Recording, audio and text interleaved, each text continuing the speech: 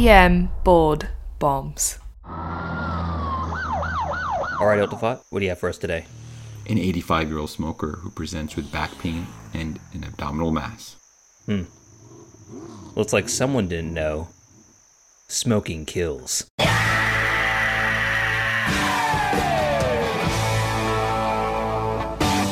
Now, here's doctors Iltifat Hussain and Blake Briggs.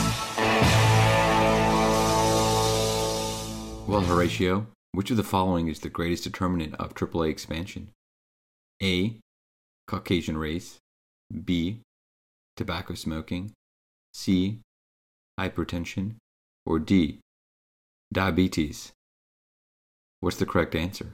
Correct answer is going to be B, tobacco smoking. And yes, I just put on some sunglasses for some odd reason.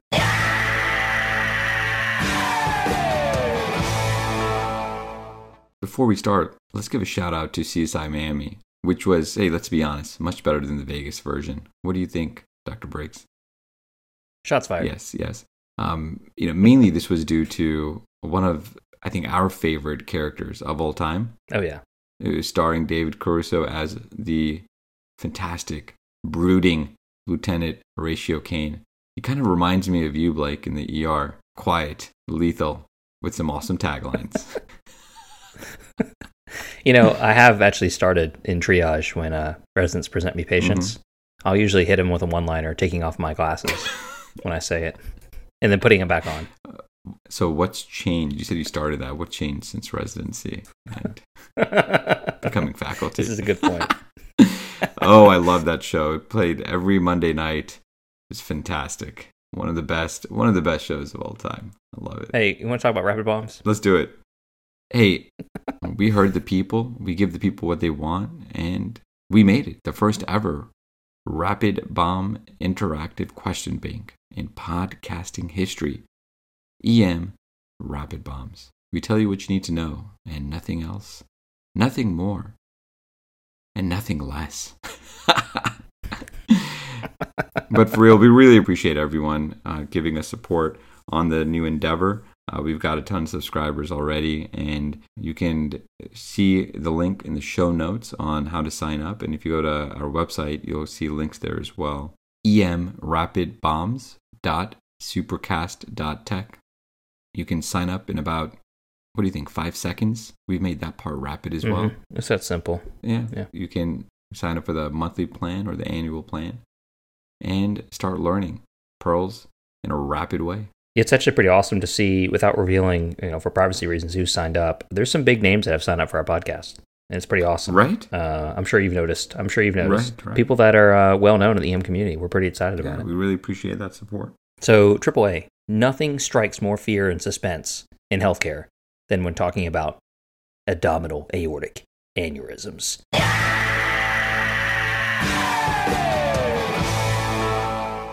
Dun, dun, dun. Perhaps it is due to their utterly silent growth and potential for catastrophic rupture. I think of the Hindenburg and the Titanic, mainly, when I think of AAA. Yeah, it's just kind of like a walking fireball waiting to happen, right? Yeah, just a floating dumpster fire. AAA is the most common, quote-unquote, true aneurysm in the human body. In developed countries, the prevalence is estimated between 2 to 8%, with men nearly twice as affected. We know this already. From screening, it is estimated about 1 million people in the U.S. alone have a AAA. That's frightening. There's a bunch of ticking time bombs coming into the ED. It continues to remain a difficult diagnosis due to its ability to remain virtually silent until rupture. We have a great handout on the website that covers AAA in depth with some awesome photos, radiographic imaging too. We're going to hit the highlights today. We're not going to go over the entire handout. That'll be a waste of everyone's time, but we're really going to throw in some good pearls and highlight what you need to know. Hey, let's go over some definitions. Sure. So, definition of a AAA in adults, you're looking at greater than 3 centimeter diameter at any location along the abdominal aorta. That is an aneurysm. The most common location for AAA is the segment between the renal and inferior mesenteric arteries. The most important factor for aneurysm expansion is ongoing smoking. So this is key. It's kind of can sound like semantics, but the most important factor for aneurysm expansion is ongoing smoking. We highlight that because, again, that was one of the answer choices, right? Wait, are you saying Smoking kills.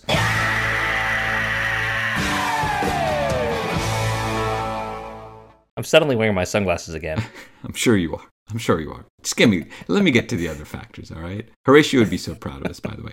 Other risk factors include older age, Caucasian race, hypertension, family history of AAA, and presence of other aneurysms in the body, and atherosclerosis. Hashtag obviously. This is like the list of obviouslies, right? The list of obviouslies. AAA will naturally expand. The rate is variable and depends on patient factors, most importantly being size. So let's repeat that again. Size is the most important risk factors in determining AAA rupture. Okay, wait, you might get a little confused here because I said the most important factor for aneurysmal expansion is ongoing smoking. So let's remember that. Those are two board questions right there.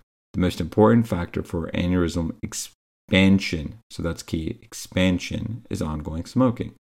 But size is the most important risk factor in determining AAA rupture. So oftentimes a board question will be, which of the following is the greatest risk factor for AAA rupture? So for that, it's going to be size. And I'll get into that why for a second. But any aneurysm greater than 5 centimeters or to 5.5 centimeters is at the highest risk of rupture. Easy test question. Oftentimes they'll throw that size out there as well. The reason why they love asking this question is everyone gets all jazzed up about the actual rupture and what to do then and how to manage it. But the boards really want you to know that if you see someone with an aneurysm that's greater than 5 and they're symptomatic, you have to be aggressive and treat them aggressively by not only your medical therapeutics, but frankly, getting surgery involved sooner than later. They don't want you just sending home someone who's got symptoms and having a AAA that's greater than 5 centimeters. Does that make sense, Briggs? Yeah, so what you're telling me is you should send home aneurysms that are visibly vibrating on the abdomen, yes, palpable, yes. And they should follow up for a repeat ultrasound for just continued monitoring in 6 months. Is that right? Yes, but not really. Yes. I'm just kidding. So yes, I agree. So sending these patients home is a bad idea. Anybody greater than 5-ish centimeters, you're right. You're circling the wagons. You're calling your surgeon. You're going to admit them, and you're going to bill for critical care because guess what? Any aneurysm you admit, that's critical care billing. That is. And it's, again, 2 board pearls right there that we just dropped. We see these types of questions repeated over and over again. Hey, Blake, can you talk about the presentation? I'd be honored to. So the majority of AAA patients are asymptomatic. The history and exam, guess what? They're not helpful. What? Make sure to listen to Pal Sounds, though. They're probably helpful. Just kidding. So therefore, it's up to you to think about AAA when a patient presents with risk factors. So guess how many people have a palpable pulsatile abdominal mass? Oh, man. It's going to be like 100%, right? Yeah, I know. The physical exam rules, right? Just kidding. Only 30%. What? Harrison's told me. It's always there. All right. Oh, man. So I had a fellow co-resident when I was rotating on the CCU. Just awesome guy from Alabama. Went to school in Birmingham, and he had this story about AAAs. That was he would always tell us. He'd say, "Yeah, we're always taught this story in medical school of Dr. Harrison diagnosing a AAA simply by feeling it." And we're like, "Oh, okay. What? He palpated it, like it would palpable out." He was like, "No, he felt it through the stretcher." We're like, "What?" He was like, yeah, he was just at the patient's bedside, and he could feel the pulsatile mass in the abdomen by touching the metal on the stretcher, and said, this patient's got a AAA.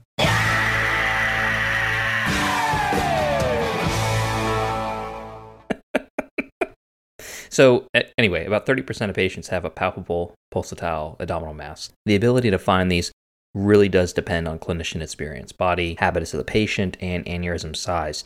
Of note, palpating a AAA has never been shown to precipitate rupture. I love how this is a real concern because there's no medicine to support this, but you can imagine like anyone that sees this is like, I'm not touching that. So you're telling me it's not good to send 15 medical students into the room and just continue to do that, or that's fine? Doesn't matter. It's fine to do. 5 to 20% of patients with AAA have attributable symptoms. And, that's a wide range, of course, right? So symptoms of a AAA can include abdominal pain, that's specific, right? Flank pain or back pain. And pelvic and groin pain are also classically described. So overall, pain is found in about 75% of those with symptoms. You can also have presyncope and syncope seen at about 30%. So really key pearl here, anybody over the age of 65 that faints, you at least need to entertain the possibility of a AAA. Large AAAs might have a bruit that can be auscultated, but this is extremely unreliable. Rarely, limb ischemia has been associated with AAA as an embolus or thrombus from the atherosclerotic plaques from the aneurysm break off and travel to the distal extremities. That is quite interesting, but also quite rare. One helpful maneuver is to look at their prior records, which I often do. Any prior CTs within the past couple of years would easily show a AAA if present. A high percentage of patients may not realize they have AAA. That's like 20-30%. That's insane. And others may not understand what you're asking of or if their symptoms are attributable. Unfortunately, what we do is we walk in the room, we say, hey, we're going to check a troponin and see if you have a heart attack. And someone's going to look at you and say, what is a troponin?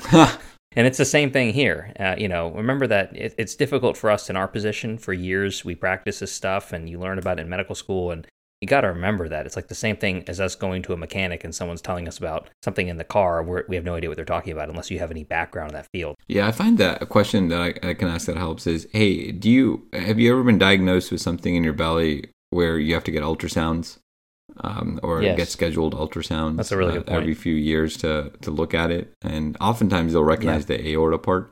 So they'll say, yeah, something was messed up with my aorta. Yeah, it's been pulsating. So you can always just do a quick bedside ultrasound of their abdomen if you are not planning on CT. And this is really a pro move, and we encourage it at our shop where I practice, and I know at Wake Forest they did as well. And really the key is you want to make sure you capture the point of bifurcation of the aorta into the iliac arteries. Another key point is you always measure the diameter from the outside wall of the aorta. And this is because one would be really fooled that the true lumen is only the inner circle of the aorta, but in reality it should be measured from the outside wall because you're going to mistake intramural clot and really misjudge the size of the aorta when you're looking at the lumen. So that's really a key point here. I'm glad you brought that up too. I have mental images of my ultrasound rotations at Wake and the great Dr. Casey Glass repeating that to us every 2 minutes. Yeah, I also learned the phrase from Casey Glass, stop doing Zorro movements with your ultrasound probe. Oh, that guy's sensitive. That was like my first day. That was like my first day as an intern. I was doing an echo, and I literally was, doing a Zorro movement on his chest, looking for the heart. And Casey Glass was like, "Please stop doing that. You're making us look bad." Let's move on to diagnosis, Iltefat. Yeah, for sure. So, for those who are asymptomatic, abdominal vascular ultrasound is preferred. The sensitivity and specificity approaches 100%, which is pretty awesome. But again, that's for a patient who's asymptomatic. Hashtag winning. It has no radiation involved, and it's non-invasive. So, and that's why a lot of the follow-up imaging is done this way. For those symptomatic who are hemodynamically stable, but with potential for other causes of abdominal pain, back pain, or flank pain, just do the abdominal CT with contrast. I mean, that's a test of choice. What about their GFR? I know. Contrast-induced nephropathy is not a thing. Remember, CT scan can show obvious signs of rupture, including retroperitoneal hematoma and contrast extrav, which is terrifying.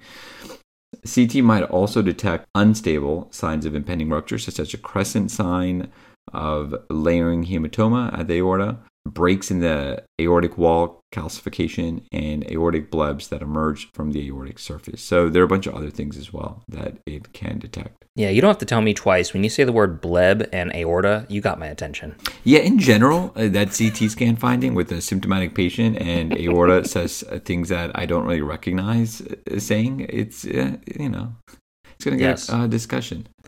Yeah. There is an irregularity of the aortic wall. Please correlate clinically. Okay, you got my attention. Oh, man. I'm listening. Hey, let's talk about, speaking of concern for rupture. Were you going to say something? I'm sorry. I interrupted you. Oh, no, I was trying to just be your hype man. Okay, cool. Oh, hype me up. Go, Blake. Hey, what about that rupture AAA, though, Blake? So 20-30% of patients who present to the ED with a AAA rupture have a known history of AAA. That's insane. So the vast minority of patients, 30%, will come in saying, or at least their chart indicating, they have AAA. The classic triad of severe pain, hypotension, and pulsatile abdominal mass only occurs in 50% of patients. I love these triads and how none of them ever hold up. Yeah, I'm developing one right now. I don't want to let it out though. What's it called? Right now? Because I feel like somebody might take it. So yeah, I'm developing one right now too. It's called the Briggs Admission Criteria, and it's age greater than 70, abdominal pain, and back pain, automatic admission. So the classic teaching is that these patients immediately develop shock and die. This is partially true. 50% of patients with rupture survive long enough for treatment, and those that do may have nonspecific symptoms. They may even delay medical attention, which is insane to think about. But, we do have to change the thinking, of, they were AAA ruptured, they're dead. That's not entirely true. Half of these patients you can still make a difference on potentially if you act quickly in the ED. Even worse, unfortunately, speaking of trying to act on people, those presenting with symptoms, misdiagnosis is common. Guess how often we misdiagnose patients that come in with a AAA impending rupture? I mean, I would hope that it would be 10% or less. Yeah, it's 30%. It's pretty bad. It's pretty bad. In the hemodynamically unstable patients who present to the ED of a ruptured AAA, you got to do a rush exam. That's the rapid ultrasound for shock and hypotension. It's a great start as you resuscitate your patient, looking at the abdomen via the EFAST views, look at each lung, right upper quadrant, left upper quadrant, suprapubic and subxiphoid, and get a quick sliding view of the abdominal aorta. That's an excellent screening tool. And as one would expect, labs are not helpful. If the patient has a ruptured AAA, you're not going to trend their CRP, you're not going to trend their lactate, it's going to be bajillion. Their labs may reflect end organ damage, but this is nonspecific. It can lead you down the wrong diagnostic path if you're not expecting a AAA. If you get a lactate that's like 10, you're going to think, let's do vancomycin and admit to ICU. Suboptimal. And that's suboptimal. So those with ruptured AAA, they require emergent surgery. We know that for hemorrhage control and repair. It's quite simple. Acting quickly is frankly the biggest thing you can do. Honestly, with something like this, it's more about recognition. Even if you can save half an hour to an hour, that might be the difference between the patient bleeding out on the OR table or frankly making it. So again, aggressive management. Get those large bore IVs in, emergency release of blood, in whom rupture you suspect, right? So that's another important thing. These patients oftentimes will be hypotensive. While you're getting surgery team involved, go ahead and get those blood products going. If your rush exam detects free fluid in the abdomen, immediately call surgery right away. Frankly, if you see a large AAA and the patient is symptomatic or you have vital sign instability, you should have very low threshold to at least get your vascular surgery team involved. Go ahead and give them that heads up. Any patients with symptoms that could be attributed to the AAA should be admitted to the hospital and vascular surgery consulted in the ER. Remember, if you admit any patient to the hospital secondary to their AAA, rupture or not, it does count as critical care billing. Cha-ching. Bingo. Regardless of size, aneurysm repair should at least be considered for patients with symptoms. So again, abdominal pain, flank pain, back pain, that cannot be attributed to other etiology. Hey, Dr. Briggs, what's that summary? Yeah, so summary here. Remember that out of all the answer choices, size is going to be the greatest factor for aneurysm expansion and rupture. We didn't list that today, so the second greatest would be smoking. All the other risk factors are obvious. There's no point in memorizing them. Any aneurysm greater than 5.5 centimeters is at the highest risk of rupture. Those patients should never go home. The presentation is extremely variable. The majority are asymptomatic until they rupture. Remember that a minority of patients realize they have a AAA when they come into the ED. There's not 100% mortality at that moment when the aorta ruptures. There will be in several minutes, but about 50% of them die at the scene, and so you do have a chance to quickly act on these people in the ED. So be aggressive with your treatment. For those who are hemodynamically stable in the ED with other abdominal complaints or back pain or flank pain, CT of the abdomen and pelvis with contrast is the best test of choice. If they're asymptomatic otherwise and you're just kind of screening them for, hey, they had a syncopal episode, or hey, they had some back pain ongoing, otherwise they look fine, you could debate doing just an abdominal vascular ultrasound, and we can do this at bedside as EM providers. Remember that you are doing emergency release blood, you're doing a rush exam in those hemodynamically unstable, you're doing aggressive management with large bore IVs, right? Yeah, and look, there's a limited number of ways they can ask you about AAA, right? And the boards really, and just in life, it's about recognition. Yes. And that's where they're going to ask you about, some of these risk factors that we talked about. Size is at greatest risk of rupture. And frankly, getting surgery involved right away, this is one of those where you are not waiting to get surgery involved. There's going to be an answer choice where surgery is the appropriate next step, even though you might think, oh, I need to do a larger workup or do more resus. No, it's get surgery involved right away. Especially, it's funny that we're talking about AAA, because when I was just starting as at my new place of employment here, I was working with an off-service intern who was in their second month of intern year, and they saw an 85-year-old female with back pain bedded in the hallway. Classic hallway patient. Hallway bed. Oh, and no monitor. And the intern was from a different medical specialty, gave a fantastic Pulitzer Prize-winning presentation. And at the end of the presentation, I said, "Hey, that was a good job, but unfortunately, you didn't tell me the one thing that could kill this woman, within a week." With her complaint of back pain. And it was back pain, it was benign appearing back pain, and the lady was very sweet and didn't have a midline pain. And she's like, "Well, I don't really understand, I don't think there's anything serious here." I'm like, so you're telling me an 85-year-old back pain, tell me what's number one on your list of things that could harm her. And, she was drawing a blank, and I said, "Oh, well, it's going to be a AAA. Like, AAA, sure." And so I'm like, "Well, we still have to do a bedside ultrasound. You still have to do it, and I can teach you how to do one, so you can do it in the future." So we walk up to the patient with the bedside ultrasound, and as I put my hand with the probe on her belly, it was pulsating. That's nuts. And she had a 7.5 centimeter AAA and went to the OR in 2 hours. It's a great lesson. It really is. It takes stuff like that for some interns to be it's a little bit humbled. Yes, actually, it's all a learning process. It's all a learning process. It's all a learning process. That's all right, all it is. Take us out. Well, that's another board bomb delivered. As we mentioned earlier, check out our first interactive question bank podcast ever created, also known as EM Rapid Bombs. You can find it at emrapidbombs.supercast.tech. Some of the coolest feedback we've gotten is that folks aren't even using this for board studying, which it's great for, by the way. We've gotten some awesome emails from some of the subscribers on how it really helped them for different types of exams. But that feedback that we've gotten has been, even though I'm not studying for boards, I get to learn some pearls in a really quick way. We drop a new podcast almost every single day, which is pretty awesome. So on your driving to work or you're home from shift, if you want a quick 3 to 5 minutes of learning some key pearls that you can use in the emergency department, check out EM Rapid Bombs. emrapidbombs.supercast.tech. As always, we appreciate our listeners and folks dropping iTunes reviews and following us on Twitter and social. Blake, it's not social media. You're supposed to just say social. That's right. I learned that recently. Yeah, I know. I feel so out of touch right now. It's okay. We'll continue to have that feeling even more as we continue to age. Thank you. Speaking of which, my back hurts. Well, you don't meet a risk factor. You don't smoke, so you'll be fine. Yeah. So as we continue to age together, and hopefully, we appreciate your support. Thank you. Godspeed.